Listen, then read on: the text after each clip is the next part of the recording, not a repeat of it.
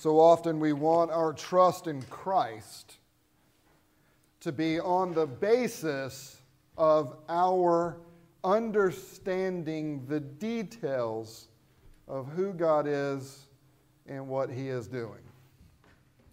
The problem is we have a God who, though He has revealed Himself, He is a God that cannot be fully revealed. And we have a God that has chosen not to fully reveal Himself within this life.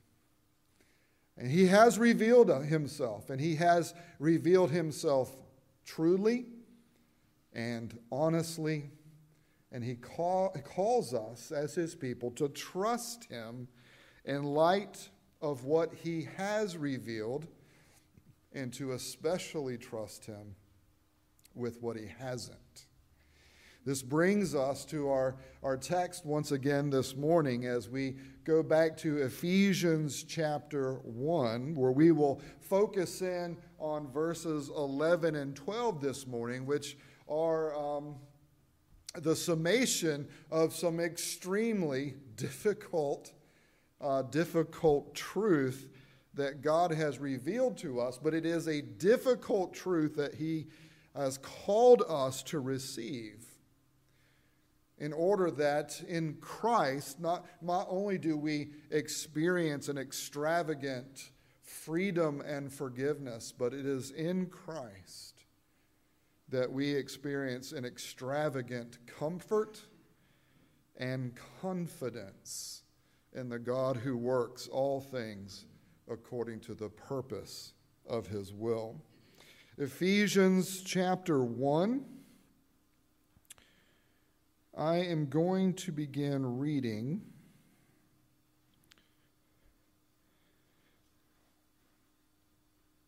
at verse 7. In Him we have redemption through His blood, the forgiveness of our trespasses, according to the riches of His grace, which He lavished upon us in all wisdom and insight, making known to us the mystery of His will, according to His purpose, which He set forth in Christ, as a plan for the fullness of time to unite all things in Him, things in heaven and things on earth. In Christ we have obtained an inheritance, having been predestined according to the purpose of Him who works all things according to the counsel of His will, so that we who were the first to hope in Christ might be to the praise of His glory. Let's pray and ask for God's blessing on His word this morning. Our Heavenly Father, we need You to reveal Yourself to us here through the words that You have given us to know You. And we need help this morning, as we do every day, to learn to stop listening to the many competing voices for our hearts, and instead attune ourselves to Your voice, to receive what You say and to trust You, and to live our lives on the basis of who You are, what You have done for us in Christ, and where all of this is headed. It is in Jesus' name that we pray. Amen. One of the most difficult things for me in preparing sermons is trying to figure out how to say what I see in the text. I love the sermon process up to that point. I like to read the scripture, and I like to pray through the scripture, and I like to look at the original language, and I like to dig into the theology and the redemptive history and all the stuff that's there. And I get excited about the opportunity to share God through this passage of Scripture, whatever it is I'm looking at. What I don't get excited about is how to frame it in such a way that it helps draw you into it when you haven't spent all week reading it and studying it and praying through it and looking at the theology and looking at the redemptive history, looking at the cultural and sociological context of what is happening. You haven't done all that. You are coming cold turkey in a sense. I don't think this one is as difficult for you to enter into. Because this text, in this text, God presents himself to us in a way that is supposed to, on the basis of the extravagant freedom and forgiveness that we have in Christ, it is supposed to ground us in the extravagant comfort and confidence that belongs to those who are free and who are forgiven in Jesus Christ. The challenge here, though, is in what God presents to us that is to celebrate just how awesome that comfort and confidence is. It challenges us to the very core of our essence as those who, yes, have been redeemed in Christ, but who also still have the effects of the fall that is still present within our lives. Beloved, Paul, as he is gushing about how awesome God is to these believers in Ephesus who had come to know Jesus Christ through very powerful events and through very difficult circumstances. He is gushing over how awesome God is in Jesus Christ to us. And in his gushing, as he is unfolding this work of Jesus Christ, one of the things that Paul is expressing to us here is that the work of Christ is not God's ultimate aim. I'm going to say it a different way. Your salvation in Jesus Christ is not God's ultimate aim here with Christ. God's ultimate aim, we are told here, is to unite all things in heaven and on earth in Jesus Christ. That's God's ultimate aim. Your salvation in Christ is a means towards God accomplishing this ultimate purpose.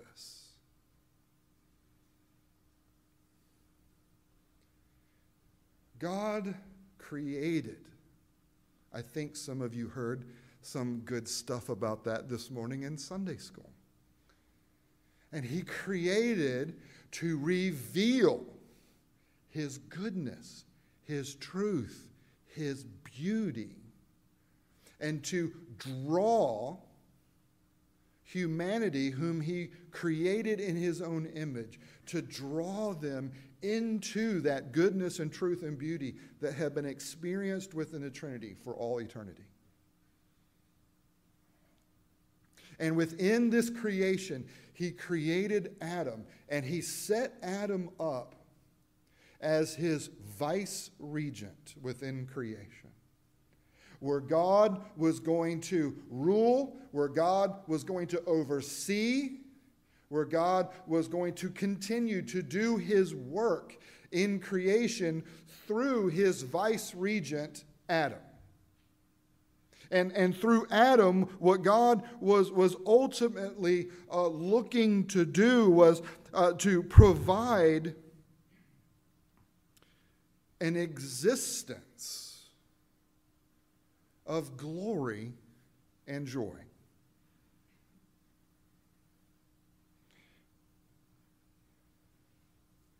Adam was to serve as this vice regent, to participate in God's purposes, to bring everything in the universe into a glorious unity.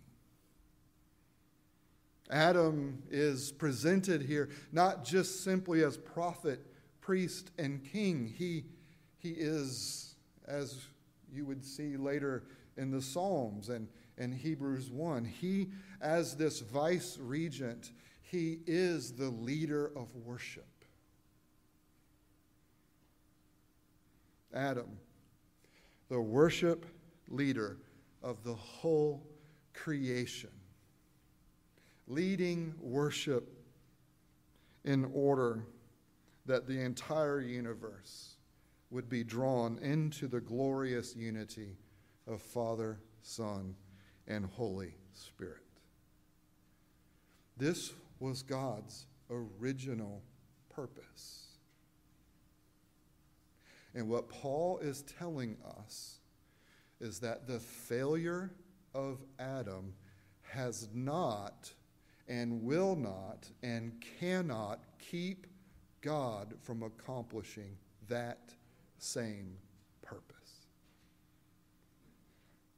And where the first Adam failed, the second Adam, the last Adam, Jesus Christ, as the God-man, as the God who comes and takes to himself flesh, that Jesus Christ becomes the unifying point of everything in heaven and on earth, in this one God-man in whom divinity and humanity coexist. And then through his work of serving and worshiping his Father, in his work of dedicating and devoting himself to his Father, in his work of living perfectly as the embodiment of the Father, as the embodiment of everything that God is, as Jesus is revealing the Father,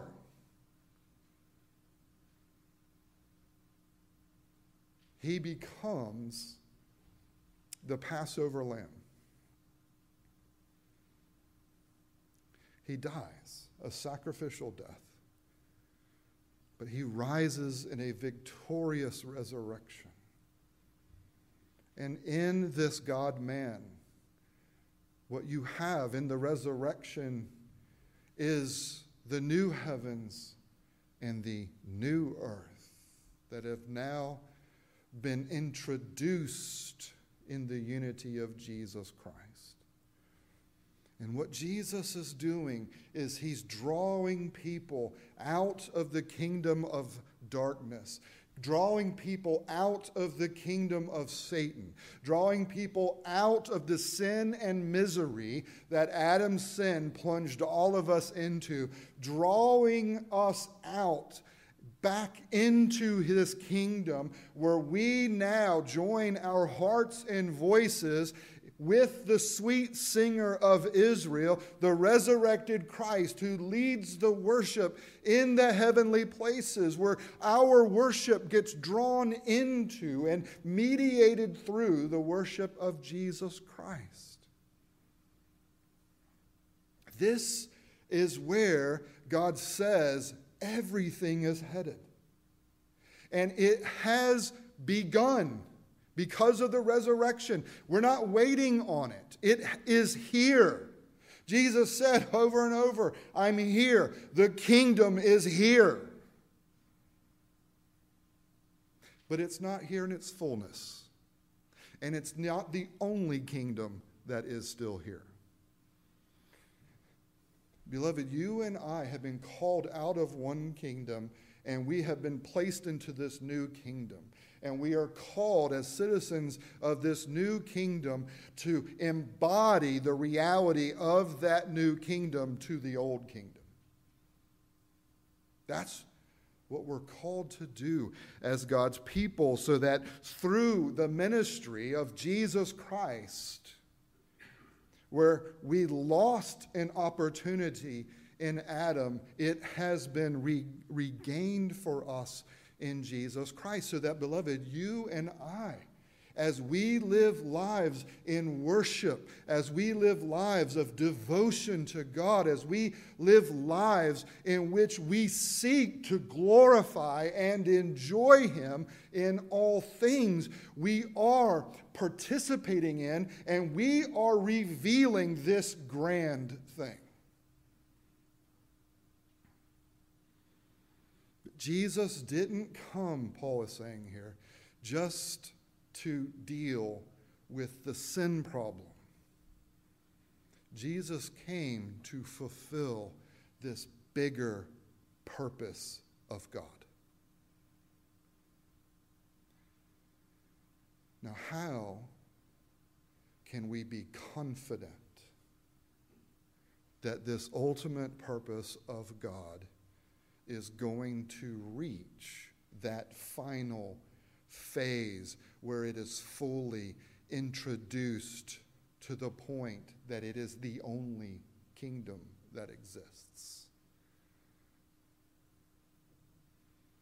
What he tells us here is that he is the God who works all things according to the counsel of his will.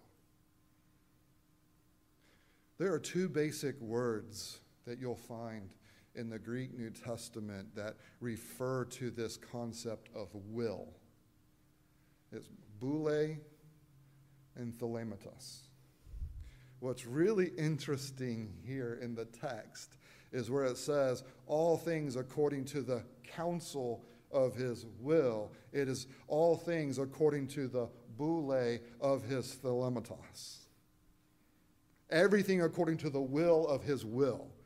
It is such a sure and confident will that is going to be worked out and accomplished and achieved exactly to the way God desires, is that it's described in terms of God's will of his will. God is doing all things according to the will of his will. That brings a challenge for us. When you say all things, do you mean all the good stuff? No. All things. All things that are happening within the history of the world, even before the fall of Adam, has been working out according to the will of his will. This is difficult for us because guess what? You and I are not eternal like God is eternal. You and I are not omniscient as God is omniscient. You and I are not omnipotent as God is omnipotent. You and I live a life as creatures. We live a life of dependency. We live a life within a context of history. We live a life within an unfolding of events that to us have certain causal power, or to us are the necessary effects of causal powers that we don't know and we don't understand. To put it a different way, even though God, as Paul says, has revealed the mystery of his will, God has not revealed every mystery. And beloved, you and I follow a God and trust a God who is still mysterious. to us. Not mysterious in terms of some form of mysticism, but mysterious in the sense that, as we talked about last week, mystery is something that's unknown that is made known. And what God has not done is he has not chosen to make known to us every single detail. He just hasn't. What he has done is says, in light of what I have revealed, I am trustworthy. And so give me your heart and trust me. Well, why? Because everything that will happen in your life will happen for the purpose of you receiving the inheritance that Christ has secured for you.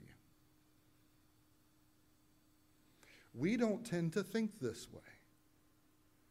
We don't tend to think in terms of, well, that negative things have positive reasons and positive purposes. Every now and then we might say, oh, well, all things for the good. But a lot of times we don't really believe it. Our hearts are not captured by it.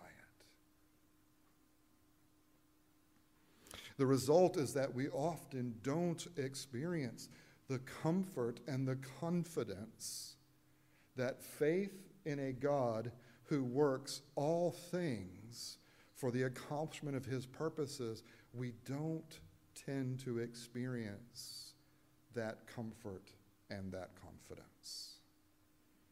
The God who reveals himself in Isaiah as the God who says the beginning from the end. And he even says, I'm telling you what's going to happen so that when it does happen, you'll know that it didn't happen by accident. I'm telling you what's going to be the case because when it comes to pass, you will know that it's happening because I planned it. And I want you to embrace this so that you will have confidence in me. I'm doing this so that you will be comforted in me. And what specifically is God talking about in Isaiah 46? He's talking about what happened in Isaiah 45. There's the answer. What is it that he has said in Isaiah 45? I'm going to send you a Messiah. I'm going to judge you for your idolatry. I'm going to send you away out of the land of promise. I'm going to allow Babylon to come in and run over you and capture you and take you away. But when you're there, guess what? I'm going to send you a Messiah. But guess who the Messiah is in Isaiah 45? It's a pagan king, Cyrus. God's going to send a pagan king in order to free his people from captivity in Babylon.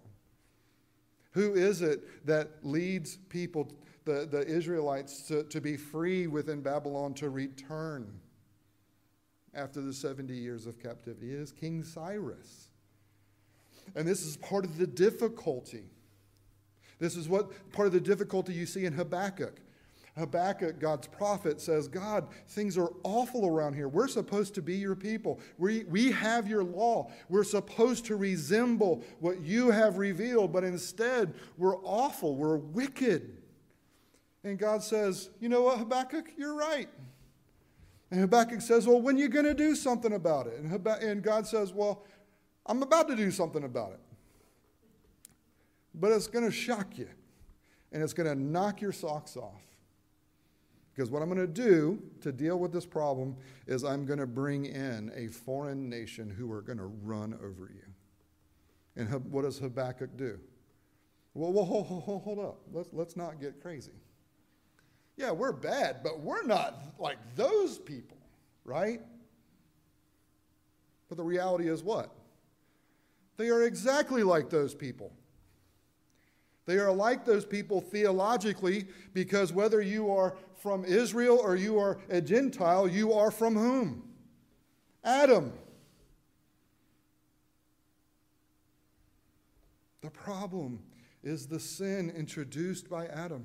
And it was wrong for Habakkuk to see himself as more righteous than the Babylonians. And what God is doing is revealing things, revealing what we need, revealing that even when we think we have God figured out, we still don't. We are not more righteous. Think about that. The next time you're tempted to get in an argument with maybe one of those Democrats, you're not more righteous. And they are not more righteous. For we have all sinned and fallen short of the glory of God. And God uses, yes, even sinners who are not redeemed to bring about the accomplishment of his eternal purposes.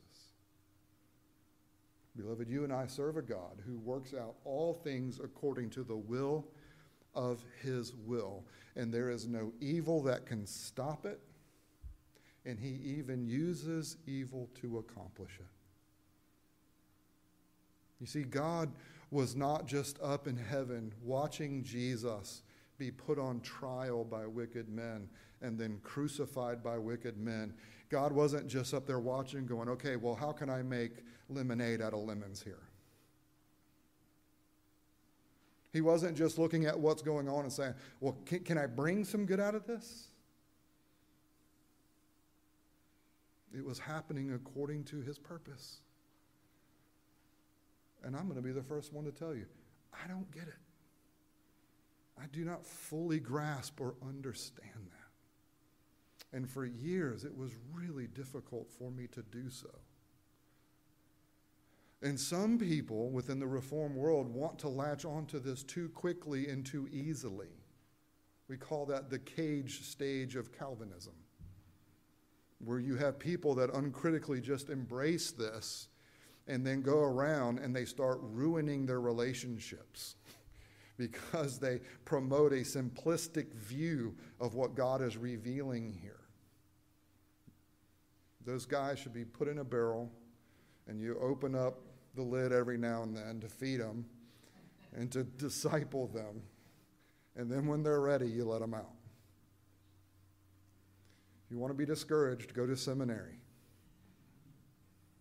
and listen to the way young guys will take these eternal, difficult, mysterious realities and be like, oh yeah, it's just, God just does all things according to his will.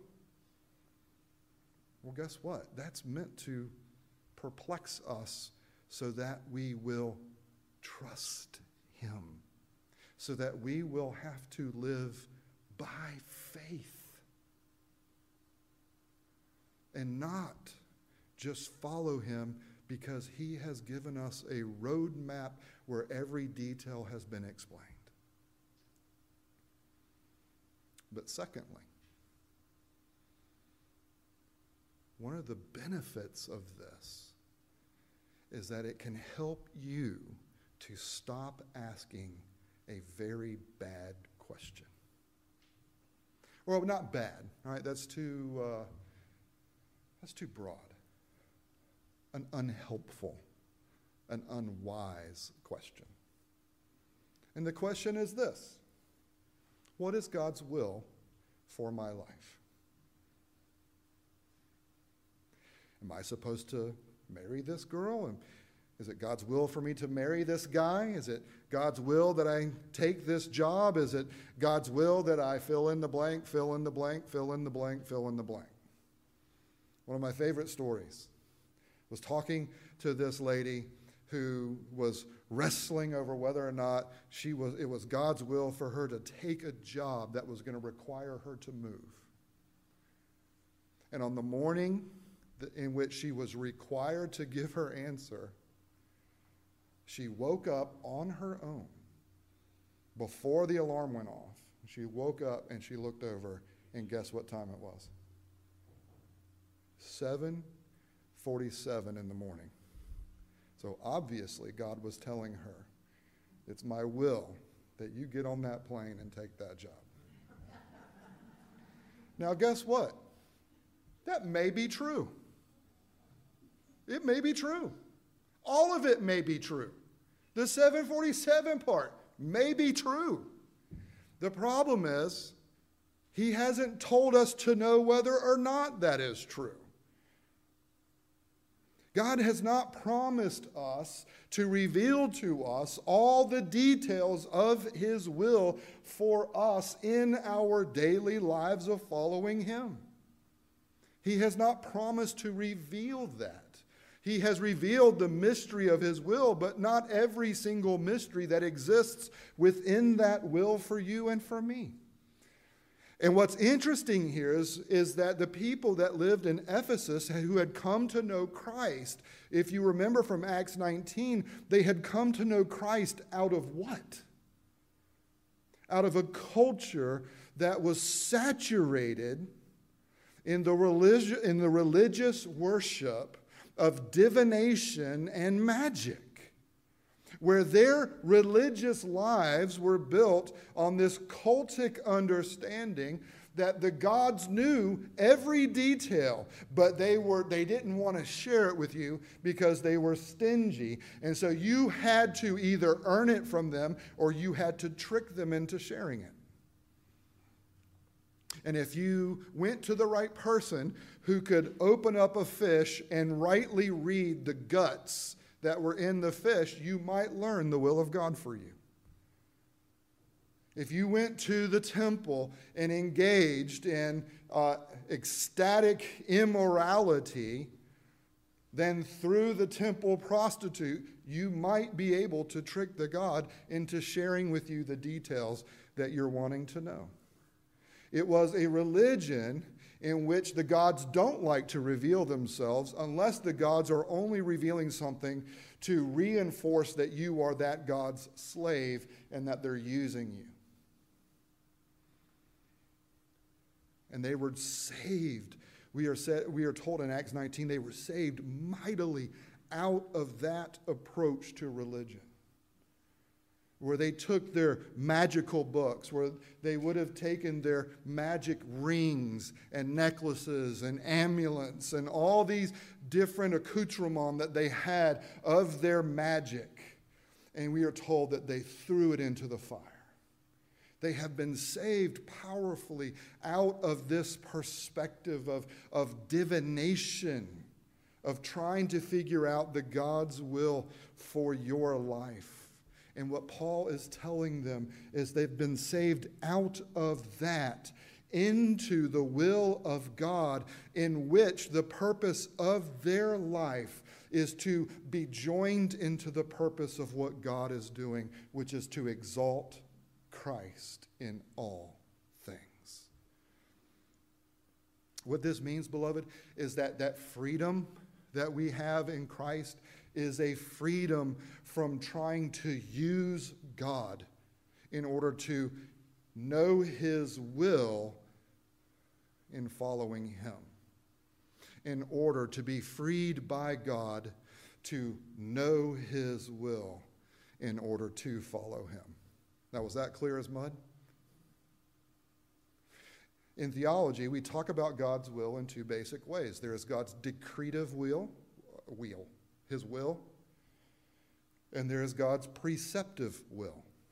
There's God's will that is secret to him, that he knows within the counsels of his heart, that is what he has determined to do and accomplish, and the means by which he's going to do all that. And those things he has not promised to reveal in the detail and totality. But there is God's preceptive will. Precepts. Here's how you live as my people. It is God's will for you not to kill. It's God's will for you not to commit adultery. It's God's will for you not to serve other gods. It's God's will for you to obey your parents. All right, you see what's going on here? God has revealed his moral will for you for how to live as those who have been freed and forgiven in Jesus Christ. And he has promised that his grace is what empowers you to do that within this life. And so in terms of seeking out God's will, if you're trying to figure out or to get God to share with you the secrets that he has not promised to reveal of whether or not I am supposed to marry this specific person, what he has done is said this: here is the kind of person you should pursue in marriage. A person who belongs to me just as you belong to me. A person who will encourage you to follow me instead of discourage you from following me. He has promised to give you the enablement of his grace to love your spouse, regardless of whether or not your spouse loves you back the way that you prefer for them to love you. You see the difference? Has God revealed his will for you in terms of marriage? Yes. He has revealed to you the power for your marriage. He has revealed for you the picture of your marriage, which is Christ in the church. He has revealed to you the purpose of your marriage to exalt Christ in all things. What he has not promised is to tell you which specific person within this world is the only one by which you accomplish those things. There is a freedom that comes with this, beloved. A freedom that in following Christ, we don't have to try to figure out all the little details of whether or not God wants me to fill in the blank. Because God has revealed to us how God wants you to. He has revealed to you what he wants you to do. Do you see the difference? God has not promised to give you every little detail, but he has already revealed the mysteries of his will in uniting all things in heaven and on earth through the exaltation of Jesus Christ. And beloved, the purpose that the triune God has in accomplishing these things is a purpose that he has drawn you and me into,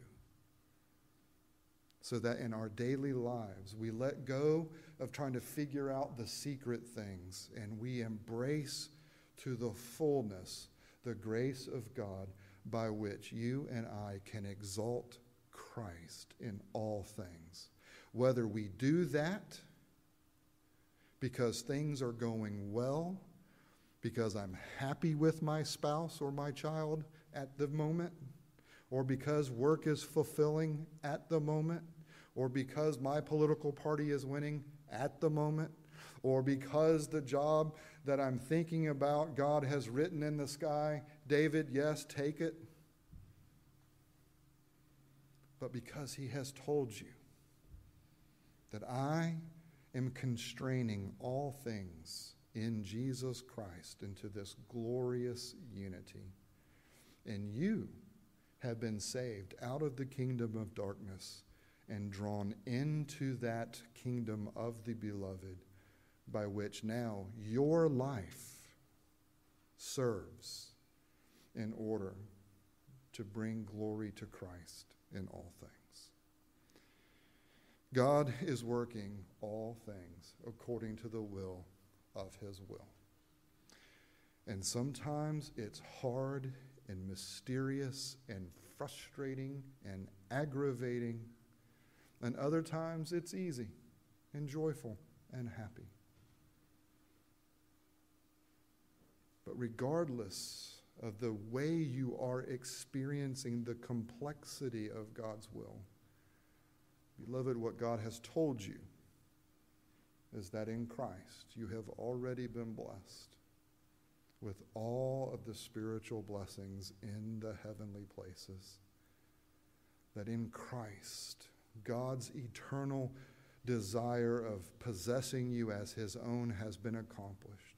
that in Christ you have been adopted as his son or as his daughter, that in Christ you have been freed from the penalty and power of sin, and one day you will be freed from its presence. And he has told you that in Christ you are completely and utterly and totally forgiven, and that God is doing all of these things through Christ within you to secure for you, regardless of your earthly circumstances, the inheritance of the eternal places. And it is the eternal realities of what you have in Christ that tell you where the details of your life find their meaning. Beloved, in Christ, God is using your life to accomplish his purpose, to exalt Christ in all things. Join in with him. Let's pray. Our Heavenly Father, so much of this gushing of Paul is hard, and it is difficult, it is complex, and it challenges us. And it challenges us in a way that other things don't often challenge us, the parts of your word that we like. This truly challenges us to let go of self-determination, of self-control, of self-promotion, of self-focus, and to turn our eyes to Jesus and to live lives that follow you and are devoted to you, not just when it is to what we consider our benefit, but when it is to the benefit of Christ, regardless of if that brings us ease and pleasure or whether that brings us difficulty. And so, Lord, I ask that you would help me to learn to relinquish living my life through my own self-determination, and instead, Lord, help me to embrace the mystery of your will, the details that you haven't promised. Father, may we all look to the bigger picture that has been revealed in order to tell us how to live out that new life we have in Christ. And so, Lord, I ask that you would use a passage like this to humble us. Not to humble us and making us feel bad about ourselves, and humbling us to stop thinking about ourselves so much and to glory in just how inexplicably awesome and extravagant you are and have been to us in Jesus Christ.